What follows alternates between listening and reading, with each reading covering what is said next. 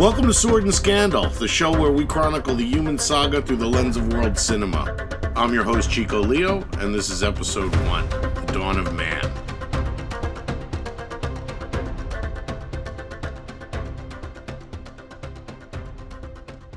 Earth has existed for 4.6 billion years. Humans have been around for 300,000 years.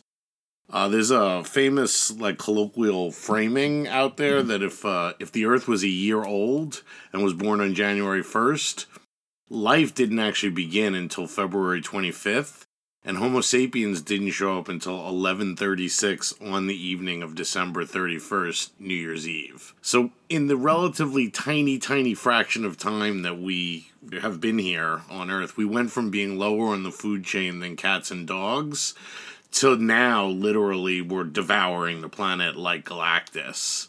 Obviously, there's a million ways to chart that process. We're going to use movies, starting with caveman movies, then Bible movies, and then ancient Egypt movies, and so on and so forth, until we get to the 21st century. 2001: A Space Odyssey is one of the most significant films of the 20th century by one of its most celebrated directors, Stanley Kubrick. But we're only going to talk about the movie's prologue. The Dawn of Man, set 3 million years ago, shortly after chimps and the apes who would become human split from the same ancestor. So that really is the point where this is our first ancestor that's not, is not also an ancestor of chimps or gorillas or bonobos or anything like that. So even though we split off from them, we actually still share, 3 million years later, we still share 96 to 99% of our DNA with chimps. The number of genetic differences between mice and rats is 10 times bigger than that between humans and chimps. Dawn of Man opens on a stark and beautiful desert landscape in what is now Zimbabwe.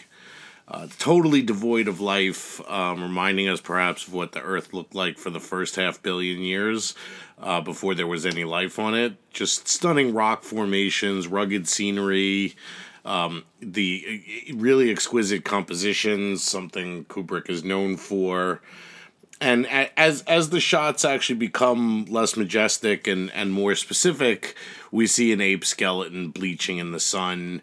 We see bits and detritus of scrub and little plants and tubers and things.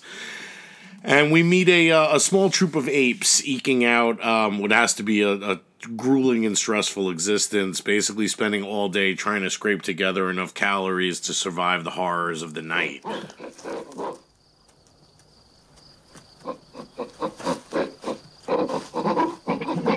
So when we're first introduced to them, they're mixed in with a small group of tapirs rooting around, again, just looking for tubers and scrubby plants to eat. Amidst, actually, there's just like the bones of their dead and the tapir dead, sort of all around them. It's kind of grim.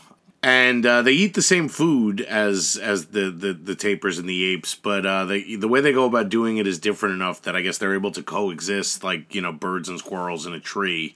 I think the point here that Kubrick's making is, at this point, the apes don't seem that different than tapirs, except for the fact they have 2 legs and the tapirs have 4. Which is demonstrated quite neatly in the next scene when 3 or 4 apes are foraging and a leopard pounces on one of them from above.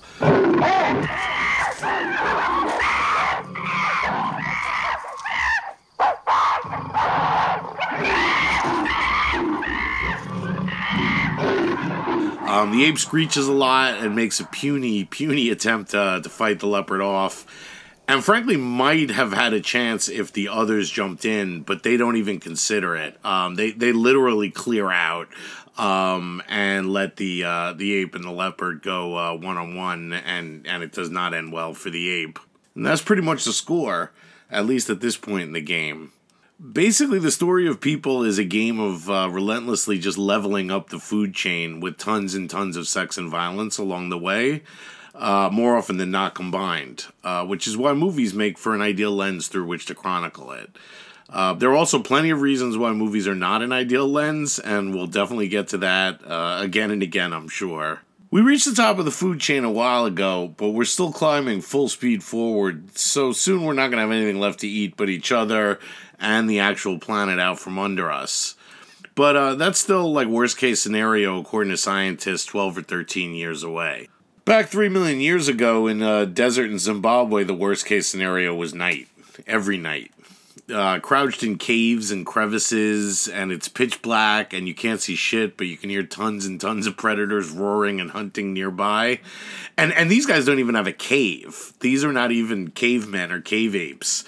They're so ghetto that they literally have like a rock shelf that they basically hide under at night to protect them from the elements and hunting predators. And it's grim. And that's just the animals. Leopards and direwolves, and yes, giant direwolves existed back then. In fact, basically every animal that exists now that existed then was probably twice as big then as they are now. But yeah, leopards and direwolves are one thing, but just as The Walking Dead suggested, it's not zombies or leopards that you really have to worry about. The number one threat is always other people. And 3 million years ago, other people is anyone who wasn't part of your immediate troop or tribe or whatever. One day, our troop of apes are at their waterhole getting water.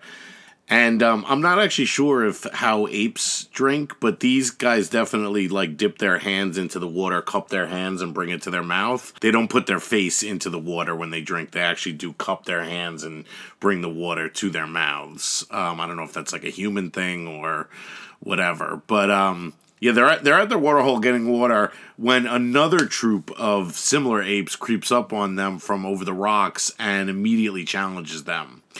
It gets super physical, but there are no blows thrown. Both sides jump around and wave their arms. They bare their teeth that stick out their chests, and definitely screech aggressively at each other. I mean, what's amazing is that literally 3 million years later, it's not very different than what you see like two groups of like drunk guys after a hockey game or, you know, a World Star video or whatever. But basically, one side backs down and it's our guys. They get basically, shamed into, slinking away. Might makes right. And, the dominance is established by the other apes, and our crew backs down and slinks away.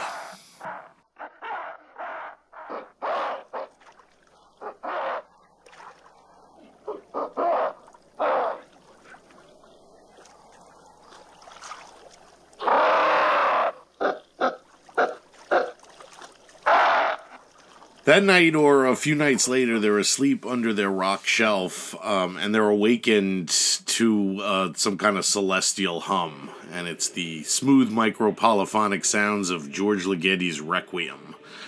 And here I'm actually going to quote from 1980's Kubrick, the definitive edition.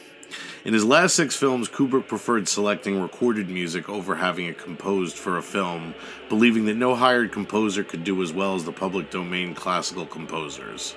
He also felt that building scenes from great music often created the most memorable scenes in the best films.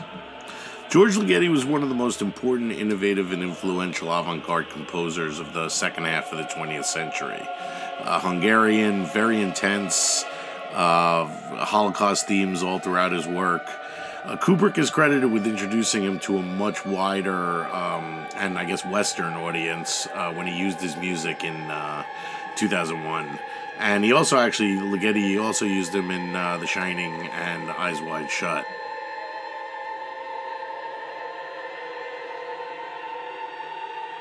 Back in Zimbabwe, the apes are drawn to a smooth black monolith floating above the ground, and they react by going crazy. They dance around it, they worship it.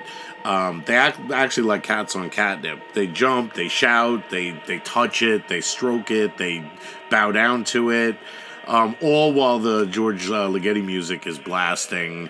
And the sequence ends with this amazing shot of the monolith and the sun and the moon all lined up. There's an abrupt cut back to the desert rock formations, and the apes are foraging among some tapir skeletons and not finding anything to eat, anything to drink.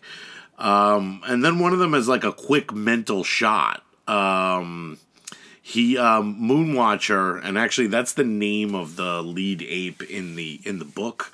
But he's playing around with a bone of one of the tapers, and he realizes that he can actually use it to smash things, and he smashes up some bones, and then there's a jump cut to a taper falling over. And then the next shot is him eating, like ripping and tearing into like huge hunks of red meat. And then the next shot is the whole troop is now eating raw red meat. So armed with protein and now crude weapons, Moonwatcher and our crew go back to the waterhole to challenge the tribe that took over. And they basically have no idea what's coming. The Moonwatcher just basically goes and beats the tribe's leader to death with a bone. And all the other apes have bones as well. And they each actually come over and hit the leader of the other tribe while he's down.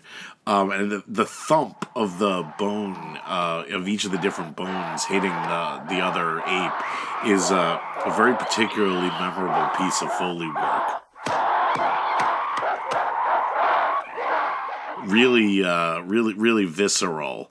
And the other members of the other troop, they don't have really understand what's going on, but they see that their leader is dead, and they basically want no part of that, and they take off.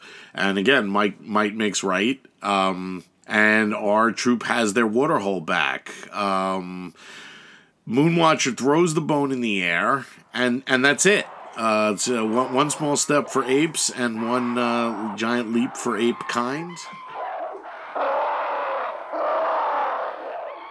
Kubrick's famed for his fastidious attention to detail, and he and Arthur C. Clarke, who wrote the screenplay in consultation with Kubrick, and also the book of 2001: A Space Odyssey concurrently, they apparently got a lot right, especially as there's been mad scientific discoveries over the last half century since 2001 came out, including the fact that the earliest known signs of hominids eating meat are from 3.4 million years ago in Ethiopia.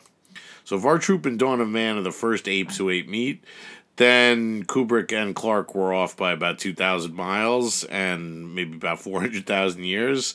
But in reality, evolution was happening all over the place at different rates, and it's very possible some other troop was eating meat in Ethiopia 400,000 years earlier. But our crew in Zimbabwe would have had no way of knowing that, and they definitely came to it on their own. Or with the help of alien intelligence, if that's your thing.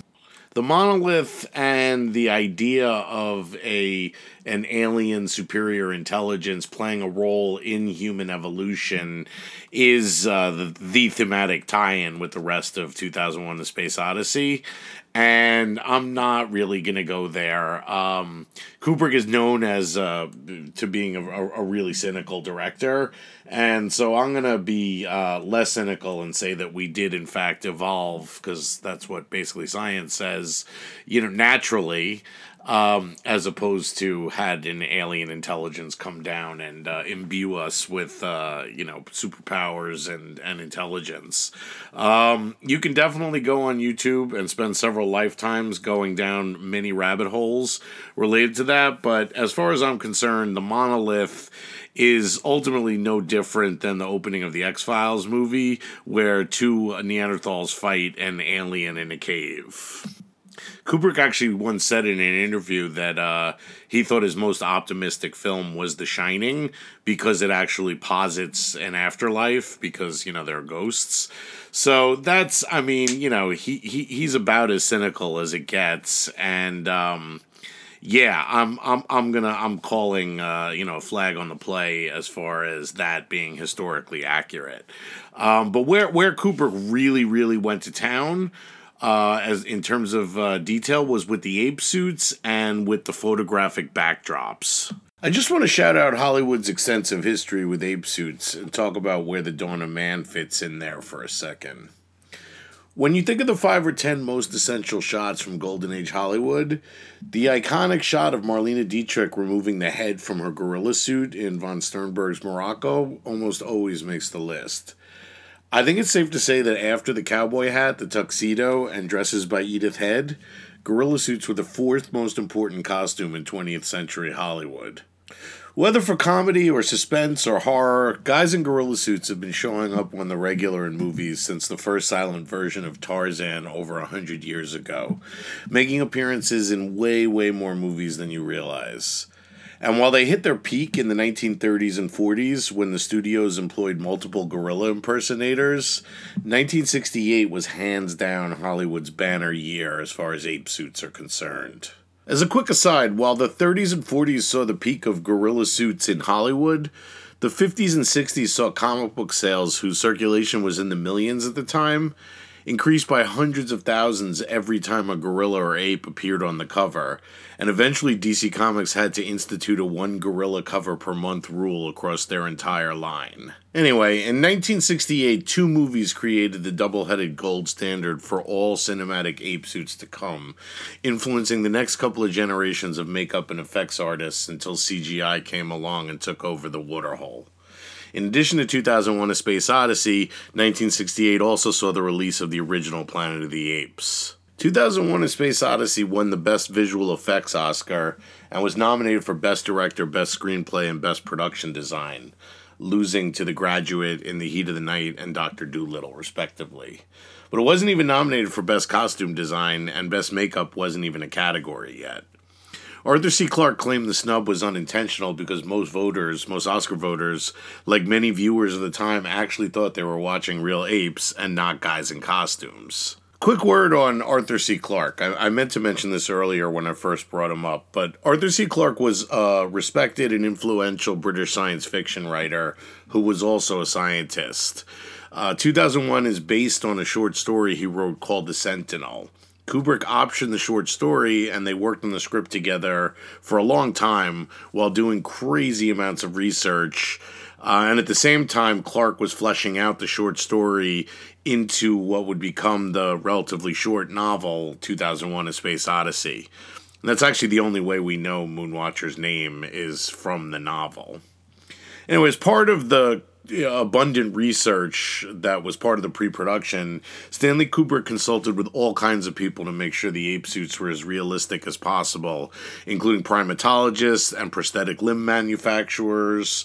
The costumes were ultimately designed by Stuart Freeborn, who a little over a decade later would create Chewbacca, Yoda, Jabba the Hutt, and the Ewoks. Ironically, George Lucas originally wanted Yoda to actually be played by a monkey in a Yoda suit, and they got as far as actually teaching the monkey to walk with Yoda's Geimer stick, but in the end they went with Frank Oz and the Muppets puppetry. And while Jabba has gone CGI and Yoda from puppet to CGI and back to puppet again, Chewbacca is still played by a guy in what is essentially an ape suit. Stuart Freeborn never won an Oscar, but he was featured in the In Memoriam segment at the 86th Oscars after he died at the age of 98 in 2013. John Chambers, who had designed Spock's ears a few years earlier, was the makeup and effects artist for Planet of the Apes, and he was given an honorary Oscar that year, recognizing his work's tremendous innovation. The Best Makeup Design and Hairstyle Oscar was created years later in 1981 when people were upset that the makeup in David Lynch's Elephant Man wasn't going to be recognized. Fun fact, John Chambers actually shows up as a character in Argo, where he's played by John Goodman. Rick Baker, the makeup artist with both the most Oscar nominations and most Oscar wins, was profoundly influenced by both Freeborn and Chambers' 1968 achievements, and he designed the ape-man costume for the monster movie send-up Schlock 5 years later, where he first teamed up with director John Landis. And they, of course, later worked together and changed makeup history on American Werewolf in London and the Thriller video. But now I just want to read a quote from Rick Baker from Total Film in 2012, where he talks about the influence of 2001 and Planet of the Apes. I think I was 17 or 18 at the time, and they were two very different approaches for two very different films, and I really studied that. I thought it was really cool that Stuart Freeborn's apes could bare their teeth, their lips would pull back and you could see their teeth, and the Planet apes didn't do that. Their teeth were glued in their rubber muzzle, and they would open and close, or if they smiled, their teeth would kind of bend. But I think they both chose the right approach for the film that they were doing. Life and art managed to come full circle when Rick Baker did the makeup and prosthetics for Tim Burton's remake of Planet of the Apes in, you guessed it, 2001. The movie itself is mostly trash, and Mark Wahlberg, Estella Warren, and Chris Christopherson have never been worse. But the makeup is exquisite, and there's some really interesting ape political and religious stuff in there. It's definitely worth revisiting just for the truly, truly gorgeous ape prosthetics. You could totally just fast forward through all the scenes with the humans. But yeah, so a picture that won 3 Razzies and wasn't nominated for any Oscars turned out to be an appropriate swan song for gorilla suits in Hollywood. After that, with Peter Jackson's King Kong, the recent reboot of Planet of the Apes, and a ton of other movies, CGI took over, and you'll probably never ever see a gorilla suit or an ape suit in another movie unless it's being played for laughs or takes place in the past. Okay, so we've talked a bit about gorilla suits and ape suits, but what about the people inside of them? The main reason given that all of the actors in the ape suits in Dawn of Man are male is that apes have much narrower hips than humans.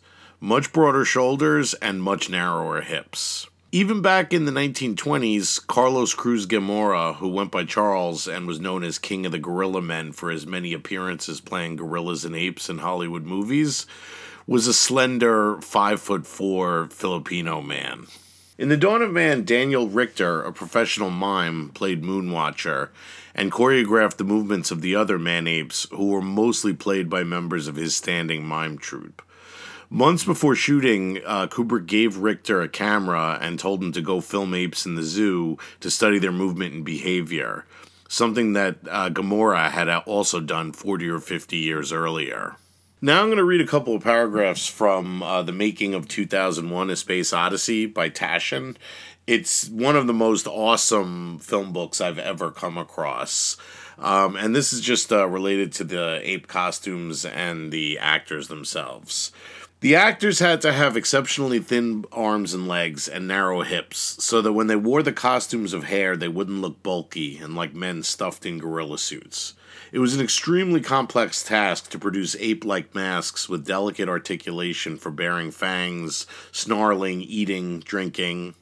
A company that manufactured artificial limbs was contracted to produce a long-fingered, narrow ape-like hand, which could be operated remotely by the actor's hand within the sleeve of a longer arm. This failed to look convincing and was abandoned. Facial makeup was created by making a plastic substructure skull with hinged jaw.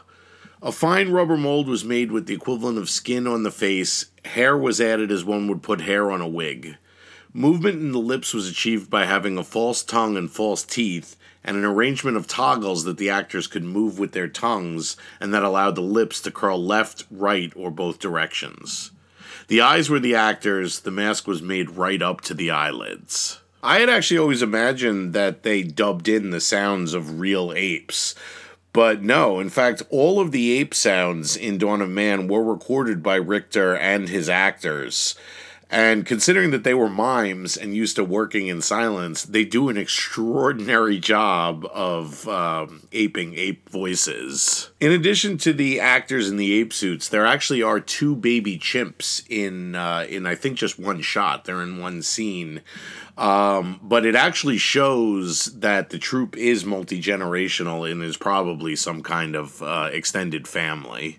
By the time Kubrick and Clarke began their research for The Dawn of Man, science had already established that humanity began on the continent of Africa. As far back as 1871, Charles Darwin speculated in his book The Descent of Man that human life had begun in Africa since our closest relatives, the chimpanzee and the gorilla, lived there. In 1924, everything changed when the fossilized mold of an early human ancestor's brain was found in South Africa and provided the first definitive proof that Africa was the cradle of humanity. There must have been something in the water, because when the supercontinent Pangaea began separating into the 7 continents we know today, 225 million years ago, There were tons of early primates on what would become South and Central America, but none of them evolved into humans the way the primates that remained on the continent that would become Africa did. Another thing that's worth noting is that the primates that ended up in South America when the continents floated apart all had tails, and the ones in Africa didn't. So all the primates in Africa, chimpanzees, baboons, gorillas, the things that we evolved from didn't have tails. And somehow that's connected to, I guess it's because there was so much jungle in South America, and the tails were used as a fifth limb. And in Africa, you more had plains. I mean, there's certainly some jungle, but most of the continent is not jungle, and so we are descended exclusively from African apes who didn't have tails. And the South American apes with tails, well, they're still South American apes with tails. And South America was the last continent settled by humans. The humans that ended up there by walking from Africa over thousands and thousands and thousands of years, through Europe and Asia, across the land bridge that used to exist in the Bering Strait, through Alaska and Canada, through North America and Mexico, and not stopping till they reached the tip of Chile, where the South Atlantic meets the South Pacific. Of course, along the way, groups would stop and be like, all right, we're gonna stop here and make this our home. But people always kept going for whatever reason. Some people kept going, kept it moving. And so basically the populating of the earth, humans populating of the earth, was just a huge, long journey of wandering where some people would stop and make a camp or, find a cave or whatever. And others would keep going, either pursuing game or looking for a better water hole or looking for better climate, as there were several ice ages during the actual, populating, the humans populating of the earth, the Great Migration out of Africa. And sometimes keeping on going was the wrong decision. You could end up keeping on going and run out of water and find no water, or there could be no food, or you could get eaten by any number of bears, lions, wolves, all of which were bigger in the past, as I mentioned earlier. Just like the original trips out of Africa, like usually they ended in disaster.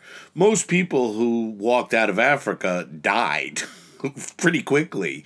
Some survived. It's exactly like the evolution. The first fish that crawled onto land probably either died gasping, pretty quickly, or got eaten up by either a land predator or some kind of bird predator or something like that. So, evolution is like a savage, game of Frogger almost, basically. And so the people who ended up in South America were the result of, it's sort of like the opening scene of Saving Private Ryan. 1 in 10 of the original first wave of American troops actually makes it to the embankment in that opening scene. I'm sure a lot less than 1 in 10, people who walked out of Africa, made it to either Europe or Asia, let alone South America. That said, Kubrick knew that The Dawn of Man would take place somewhere in East Africa. But his perfectionism and need for godlike control over every facet of his films, combined with a lifelong fear of flying, despite having a pilot's license for some reason, meant that he rarely, if ever, shot on location, with 1975's Barry Lyndon containing more location cinematography than all his other films combined, because he shot it in castles and estates around England where he'd lived since 1961. The Dawn of Man is the prologue to 2001: A Space Odyssey, but in fact it was the last part of the production filmed. It was shot after all the other scenes were wrapped. The establishing landscape shots were actually still photographs done by a second unit in Africa, directed by Kubrick with great specificity over the phone during the 2 years they were filming the Space Odyssey part of 2001. All the shots involving the apes were filmed on an MGM soundstage in England. So was the Space Odyssey stuff. Now I'm going to quote again from the great Taschen Making of 2001 tome. The plate glass photos that were captured by the second unit in Africa made up the background of these shots. How it was done was the photos were made into 8 by 10 inch Ektachrome transparency, and using a special projector, they were projected from the front onto a highly reflective screen that was 40 feet by 90 feet. Large-scale front projection hadn't been done before. At the time, this was actually the largest front projector ever made. Normally, projections like this would be done from behind the screen, but the light that was reflected onto the rest of the set and the actors was weak enough not to be visible. Not on Kubrick's set. The sheer unprecedented size of his massive front projection setup required 1,500 individually controlled lamps on the ceiling of the soundstage. I don't know if you've ever been on a film set before, but those lamps are hot. They're hot as shit. In an interview with Cinetropolis, Dan Richter talked about the harsh conditions. With the front projection system, the demands of lighting to get the proper match in color temperatures correct meant that the temperatures were sometimes over 100 on the set. We had medical personnel standing by and compressed air to be blasted into our costumes the moment Stanley called cut. The union also limited the time we could have the masks on. We had full contact lenses to color our eyes for close-ups, which got very painful as the dust rose. Front projection had been used in smaller settings before 2001: A Space Odyssey, mostly for still photography or television production. But the techniques that Kubrick and the MGM special effects team pioneered quickly became widely adopted in the film industry until eventually being replaced by blue screen, green screen systems in the 90s. But when you're inventing a new technology, you've got to figure it out as you go along, not unlike our first ancestors who walked out of Africa. Since the screen occupied an entire wall of the stage and the front projection rig was a water-cooled monstrosity, the sets were built on a giant rotating platform which covered most of the stage floor. Which means if they wanted to shoot a new angle, they had to rotate the entire set. On the other hand, most of Dawn of Man consists mainly of static long shots. There's a pan here, a tilt there, but essentially everything happens within the frame, like in a natural history museum display. It's a series of shots striking and stylized in their composition, utilizing pioneering and cutting-edge technology, but with an almost perceptible callback to the grammar of silent film, both from the static long shots to the lack of dialogue. And there you have it. The Dawn of Man. Man has dawned. Join me next week when we jump forward about 2.9 million years to discuss perhaps my all-time favorite movie, Quest for Fire. And every week after, we'll watch a new movie chronicling the steady slog of humanity's crazy journey from little-brained Harrys barely surviving on the savannah through the centuries and across the globe until we finally find ourselves the engineers of Earth's sixth mass extinction today. But don't worry, it's only been 3 years since Stephen Hawking predicted we had a century to get off the planet or face annihilation at our own hands.